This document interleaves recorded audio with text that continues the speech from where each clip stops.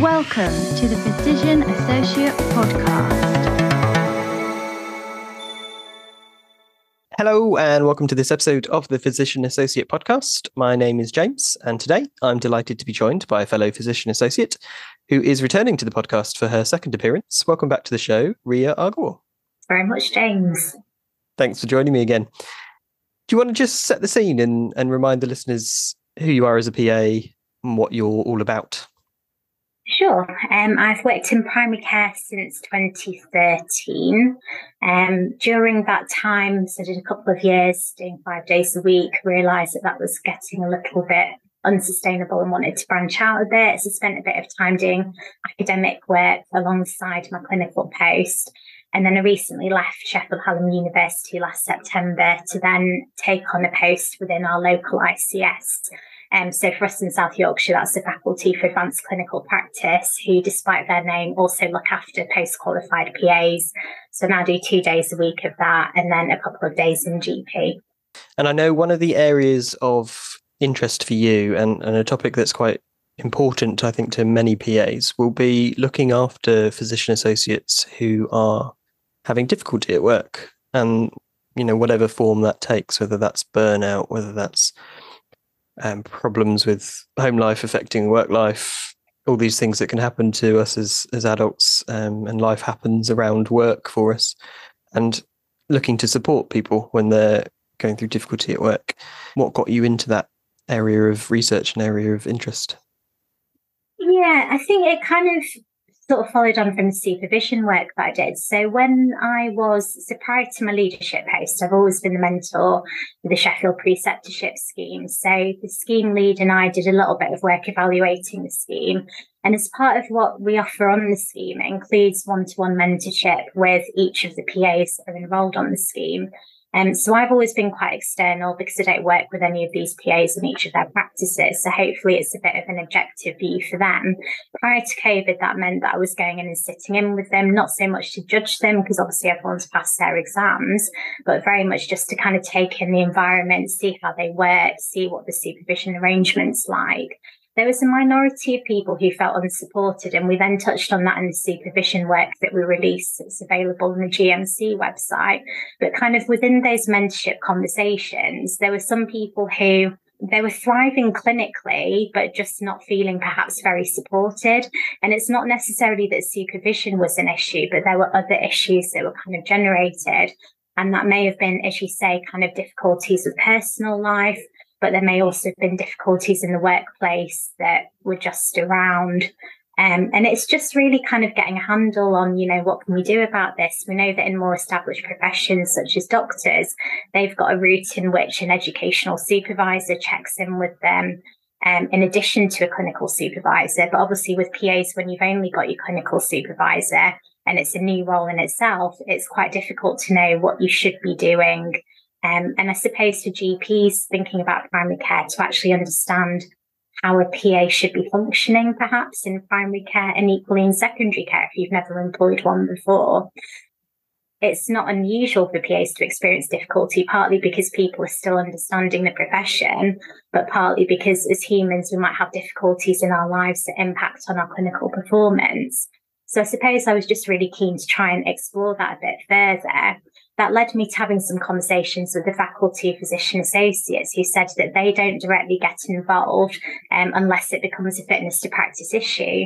But having worked with PAs in my own practice who have experienced difficulty, it kind of gets you thinking, it's quite a big thing to raise someone as a fitness to practice issue. There needs to be some kind of process perhaps before that. And we know that in different regions, there's ambassadors like ourselves and leads. But there's no real infrastructure for kind of an educational supervisor for every PA, or kind of thinking about how to even, you know, what are the signs of difficulty and how can we move forward with this. So I then actually did it as my dissertation topic. I recently topped up my PG dip to an FSC, which was joyous. And I take my hat off to all of the PAs who do this as part of their route now to becoming a PA, because it's very hard work. But I actually then looked at what the process is in doctors with a view to then extracting what's applicable to the PA profession. And that's where I am today. So I've kind of built a little model around how that would work.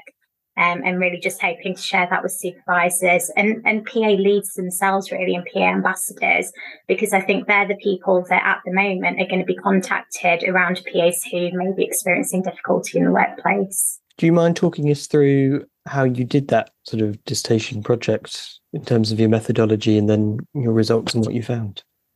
Yeah, so with the dissertation, I essentially looked at, I think it was PubMed and various other search engines to look at the different papers around this topic, and I had certain search terms which I probably need to refresh my memory through looking through my dissertation project at, but it was essentially looking at what the process was for doctors in difficulty, and particularly how they're identified and what the management strategies are.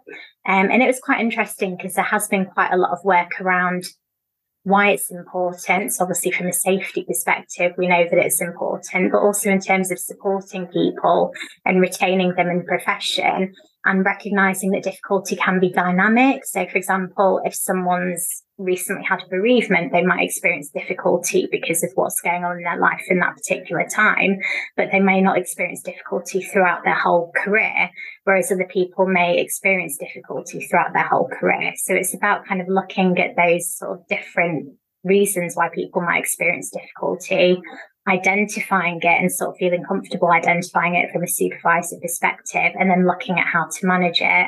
So for me, it was then extracting that information and looking at how it would apply to a PA, given that, as I say, we don't have educational supervisors. So I'd like to think that having done a bit of groundwork and I suppose having had some experience of this through kind of working with PAs experiencing difficulty, but also seeing it in PAs and other practices, hopefully what I've put together, I'd like to think would be of use to people, but I do think that there needs to be some time and resources dedicated to this now with a view to taking this on a bit further.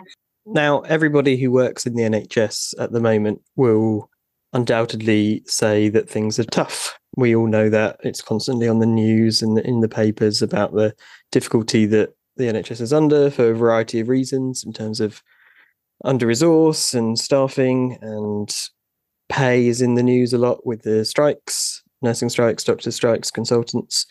And we know that patient demand is going up. People are very sick at the moment. The waiting lists are getting longer and longer. When you're confronted with that level of reporting about our work, it's no wonder that we all seem a bit despondent sometimes about working in the NHS. And personally, sometimes it feels like the goodwill that kept the NHS together 5 years ago is in short supply at the moment, for good reasons.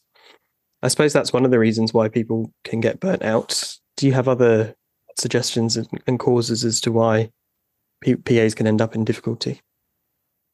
Absolutely. And I suppose it's important to make the distinction between general burnout and difficulty. So what I mean by difficulty is where it compromises your ability to do your clinical job. And I suppose burnout is very much, I might be crying in my room because I feel really stressed about the state of the NHS or kind of my workplace, but I can still kind of clinically do my job.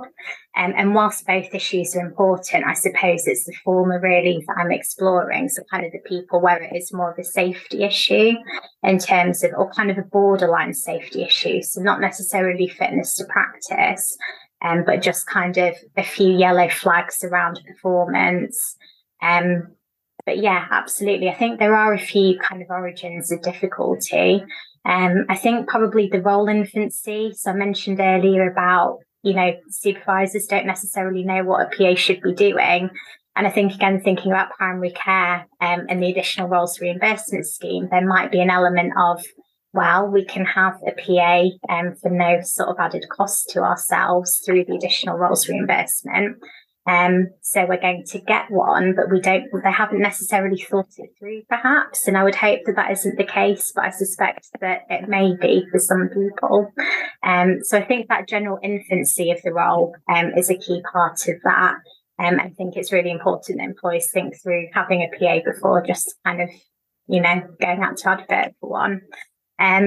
But I think as well, when you think about the expansion, certainly back in my day in 2013, there were probably maybe 300 of us. And obviously there was this massive boom in the last few years when practically every higher education institution near you was running a PA course. And that's fantastic in terms of meeting workforce shortages and demands. But it then means that there's little longevity for supervisors and employers to then fully understand what a PA could and should be doing. And I think probably the COVID pandemic, some people may not have had exposure necessarily to certain things through the pandemic. And that might also mean that there's a kind of clinical gaps or areas of weakness. I think through role infancy as well, people may have kind of lacked exposure to qualified PAs, which is great in terms of kind of blue sky thinking and thinking, oh, how could we use a PA? But sometimes having a little bit of, or knowing how a PA could work can sometimes be quite helpful as well, at making sure you're doing justice to what you're thinking that your new PA could or should be doing. So I think those things in terms of general new role stuff is quite a key factor. I guess thinking about lack of regulation that I mentioned earlier is also another thing. And of course, these are things that are different from other more established roles. So lack of regulation as a PA, I would hope isn't really a barrier, but I guess in terms of managing this issue and this issue having floor space at a national level has kind of made it an issue where it's something that I'm seeing, but I don't feel is being nationally taken on. And I feel like this is something that I'm looking at because it's something that I'm personally interested in. But it does worry me slightly how people manage in other regions when I know that I do see it on a semi-regular basis in this region. But obviously with regulation, I really hope that this is given some room and explored further. I think thinking about personal and professional considerations to PAs, there's been literature around the additional roles, thinking as well about primary care. And there was something around PAs particularly working in a PCN type role where they might be shared across practices.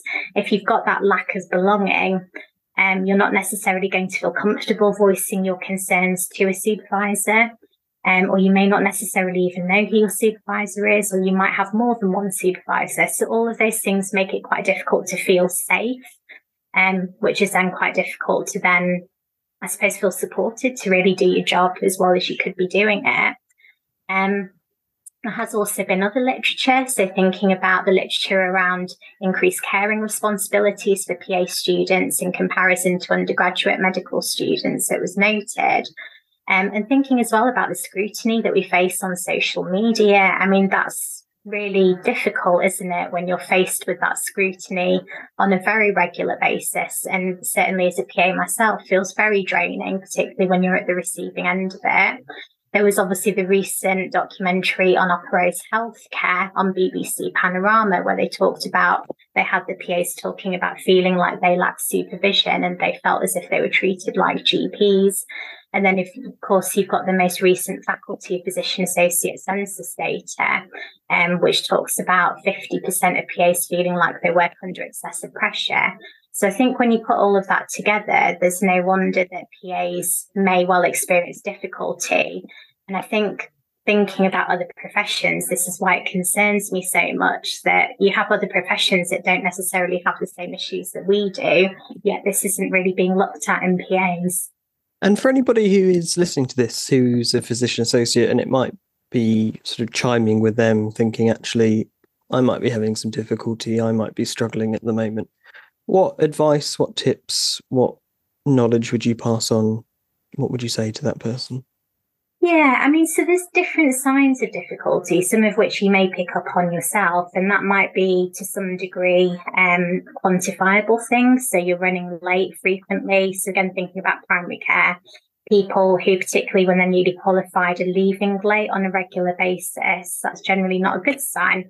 And there might be reasons for that within the practice, such as, it's difficult and you're basically having to hang around to find a supervisor.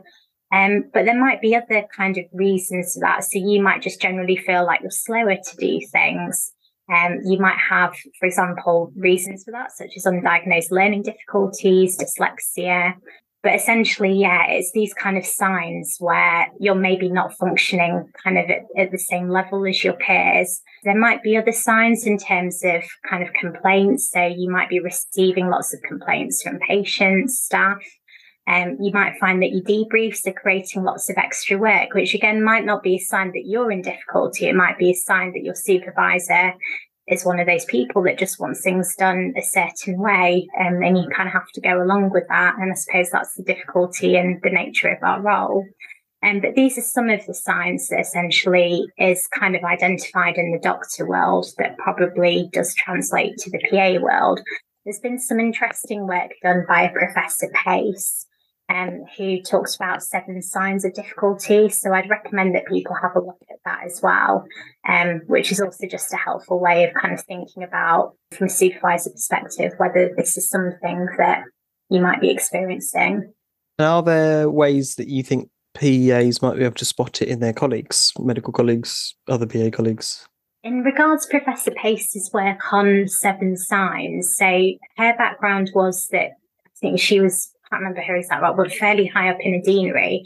And she released this literature based on her experience of, I think, secondary care junior doctors going through the process of their foundation years, essentially, and people that were not able to successfully go through their foundation years, or people that needed extra time. So she described 7 key early warning signs. So these were the disappearing act. And that was, for example, people who don't answer your bleep. But thinking about in the PA world, that might be people who are frequently sort of absent or frequently late. So definitely, something that transfers. She talks about low productivity. So that's kind of if you're working at a slower rate than your peers, but obviously we have to bear in mind that there are a number of reasons that can happen. So thinking about health difficulties and neurodiversity, and that's why I think it's really key to explore that when the supervisor meets with the PA. Third sign was ward rage, so thinking about bursts of temper, or people just generally sort of perhaps being quite grumpy or pessimistic when you speak with them. So as you say, the NHS climate is difficult at the moment for everyone, and that might mean that we're not all rays of sunshine. But again, there's certainly a difference between being quite neutral in your demeanour versus constantly seeming perhaps depressed or very angry, particularly with colleagues and patients. Her fourth sign was rigidity. And so bearing in mind that kind of medical workload is we're dealing with complexity, and we're dealing with, particularly in primary care, lots of uncertainty. These might be a cohort of people that basically can't tolerate the ambiguity. So they're quite sort of black and white. And again, thinking about neurodiversity, there might be reasons behind that, such as undiagnosed autism. And again, worth exploring that further at the meeting. Her fifth one was bypass syndrome. So this is when people kind of bypass the person, and it might be a junior colleague suggests kind of a way around seeking advice from that person. So, oh, yes, I know that person's on duty, but I feel like they're struggling. So actually, I'm going to ask someone else instead. And again, if that happens, I suppose this is why things like multi-source feedback can be quite helpful in terms of maybe picking that up, because it might be certain clinicians or certain people that are in certain roles that are going to see that or be doing that more often than perhaps PAs and PA colleagues themselves. Her sixth one was career problems. So in the medical world, that meant difficulty with exams. But obviously in the PA world, when you're qualified, you're generally only sitting exams if you want to, now that we're no longer doing our recertification exam every 6 years. So that might mean, for example, just difficulty perhaps progressing. And I use that term loosely because, again, progression is a bit of a contentious issue in the PA world when we're thinking about clinical posts. But I suppose it's really, when people are moving around from one job to another fairly frequently without sort of a valid reason, such as a change in location. And again, fair enough, when you're discussing that with that person, it could be that they just fancied a change into a different job. But I suppose if you've got someone maybe moving around a few times a year, that might suggest that they may be either having difficulty in adapting to their place of work for whatever reason, or it may even be that the setup and the environment isn't appropriate or comfortable for that PA. So it's not necessarily an issue with the PA, But I suppose thinking about a PA that moves around in their jobs quite a lot, it may just be something to kind of think about if that's kind of their history and you're looking to employ them, for example. I guess just thinking about what their career history is like. And then the seventh sign itself was insight failure. And I think insight is really important, particularly when you're meeting with them, because obviously if they lack insight into there being an issue with kind of their clinical performance, the meeting is going to go very differently and you need to start at a very different level if you're leading that meeting. So them hopefully having insight makes the meeting a bit easier, because then you can start to explore why they might be having difficulty and then move quite quickly into hopefully both exploring strategies together to manage difficulty. Whereas if they lack insight to begin with, you're going to have to start at a very different level in terms of explaining why you think they might have difficulty, and then sort of going from there, really. Tearfulness is probably one that I've noted, in the sense of people have described sort of feeling anticipatory dread before they're entering clinic, feeling quite tearful in their room frequently, not feeling able to talk to people about what's going on at work.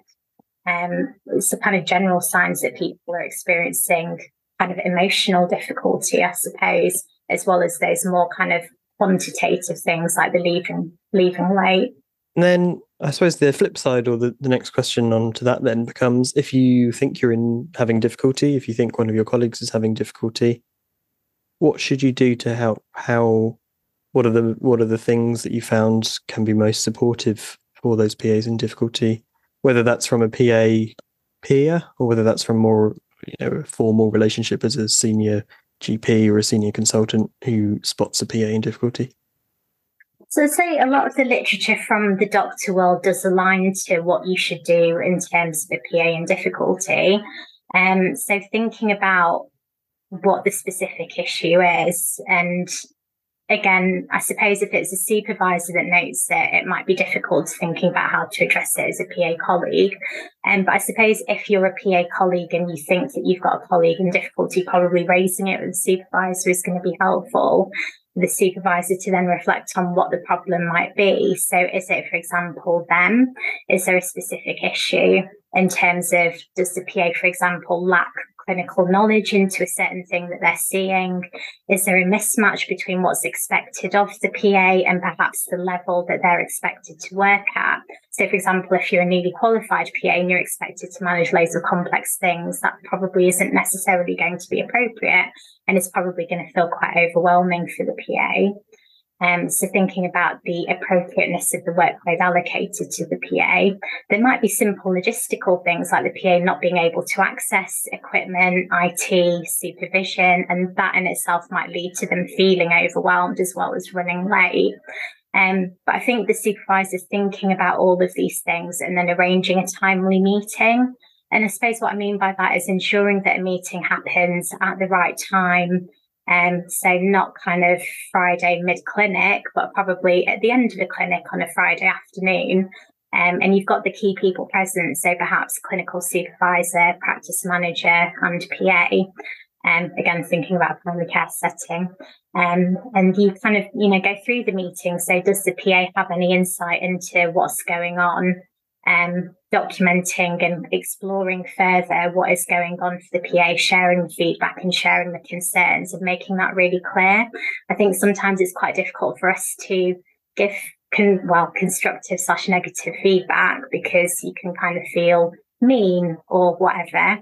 Or if you feel that you don't understand the PA role, it can sometimes feel difficult to do that.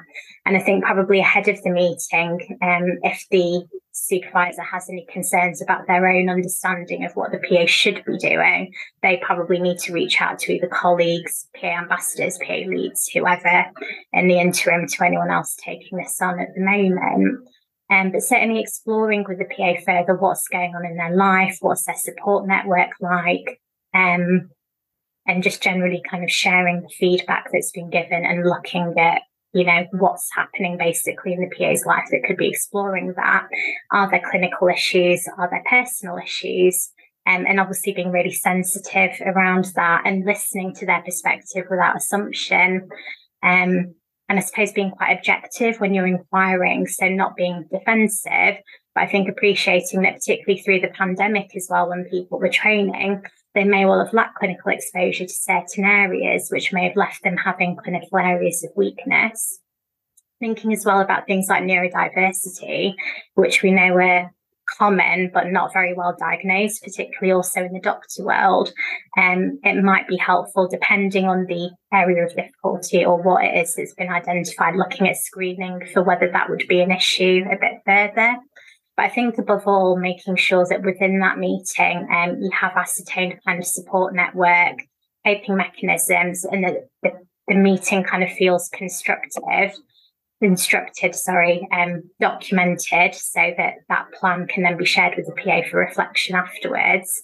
And you look at really kind of any tools to support them further. And needless to say, at this stage, if you do think that it's a fitness to practice issue, that in itself needs to be escalated to the faculty of physician associates. I think it's unfortunate that it's not really being led at the moment by anyone in particular. Certainly, as a representative of South Yorkshire, I'm really happy for people to get in touch with me. And I've shared at other things I've spoken at that I'm happy for that support to go beyond South Yorkshire. So on our website, we have released a little bit of information, which I hope is of help to people. So really happy for people to be signposted to the website. Almost like we don't need to reinvent the wheel, because we know inevitably what's going to cause difficulty for PAs. We need to be smarter about getting ahead of it and maybe helping our own profession and others. There is a point around, I think there's an organisation called Civility Saves Lives, which goes into NHS organisations and talks about the way that people interact with other people and the way we speak to each other, the words we use, the tone, whether we make slightly gossipy, bitchy comments behind each other's backs, how that can tear teams apart and how that has an impact on our patient care. Because if we're thinking about the gossip or we're thinking about the way we were spoken to, we're not focused on the patient in front of us and how that can have an impact on patient safety as well. And I think the same is true for social media. If we're upset as a profession, if we see negative comments and attacks being made against individuals in our profession on social media, I think that can have a direct impact on patient safety and patient care if we let it affect us. Quite what the answer is to that, I'm not sure. Brilliant. Thank you, Ria. I think this is a really, really important topic, and I'm glad we've covered it in the podcast today. And I'm really super glad that you're looking into this on behalf of the PAs in our profession. What do you think might be the best next steps if people have got questions or if they're sort of interested in finding out more about the work you've done? Where would you point them to go to get more involved? Come to me. So I'm really happy to share the work that I've done. I'm really happy to pass on the connections that I'm building through the work that I'm doing with other organisations. Even though it's really early stages, I'm really keen to bring people with me on that journey, because I think the more of us that are talking about it and the more of us that are aware of it, hopefully the bigger impact we can all have. And I think, as you say, the climate that we work in, we're going to increasingly see things like mental health difficulties and burnout, and it's important that we all have support for ourselves as well, which is why within our local faculty we're also really keen to offer this mentorship offer so that people do feel able to reach out and talk about the difficulties that they feel that they're having. Brilliant. Thank you, Ria. I'll leave your contact details in the show notes so that people can look on their device and find out how to get in touch with you to find out more on their device. Thanks so much for joining me. Cheers, James. I'm sure you'll be back for another episode of the podcast in the future. Hope so. Thank you. And thanks to you for listening as well. I hope that that's been a really useful discussion about physician associates in difficulty and hopefully given you a few of the signs to watch out for and some of the practical steps that you can take if you're worried about yourself or a colleague who might be in difficulty. Thanks for listening. If you've got any ideas for future episodes of the PA podcast, I'd love to hear from you. Please reach out to me. I'm on social media at PA Podcast UK, and I hope you'll join me again for the next episode. Thanks for listening to the Physician Associate Podcast.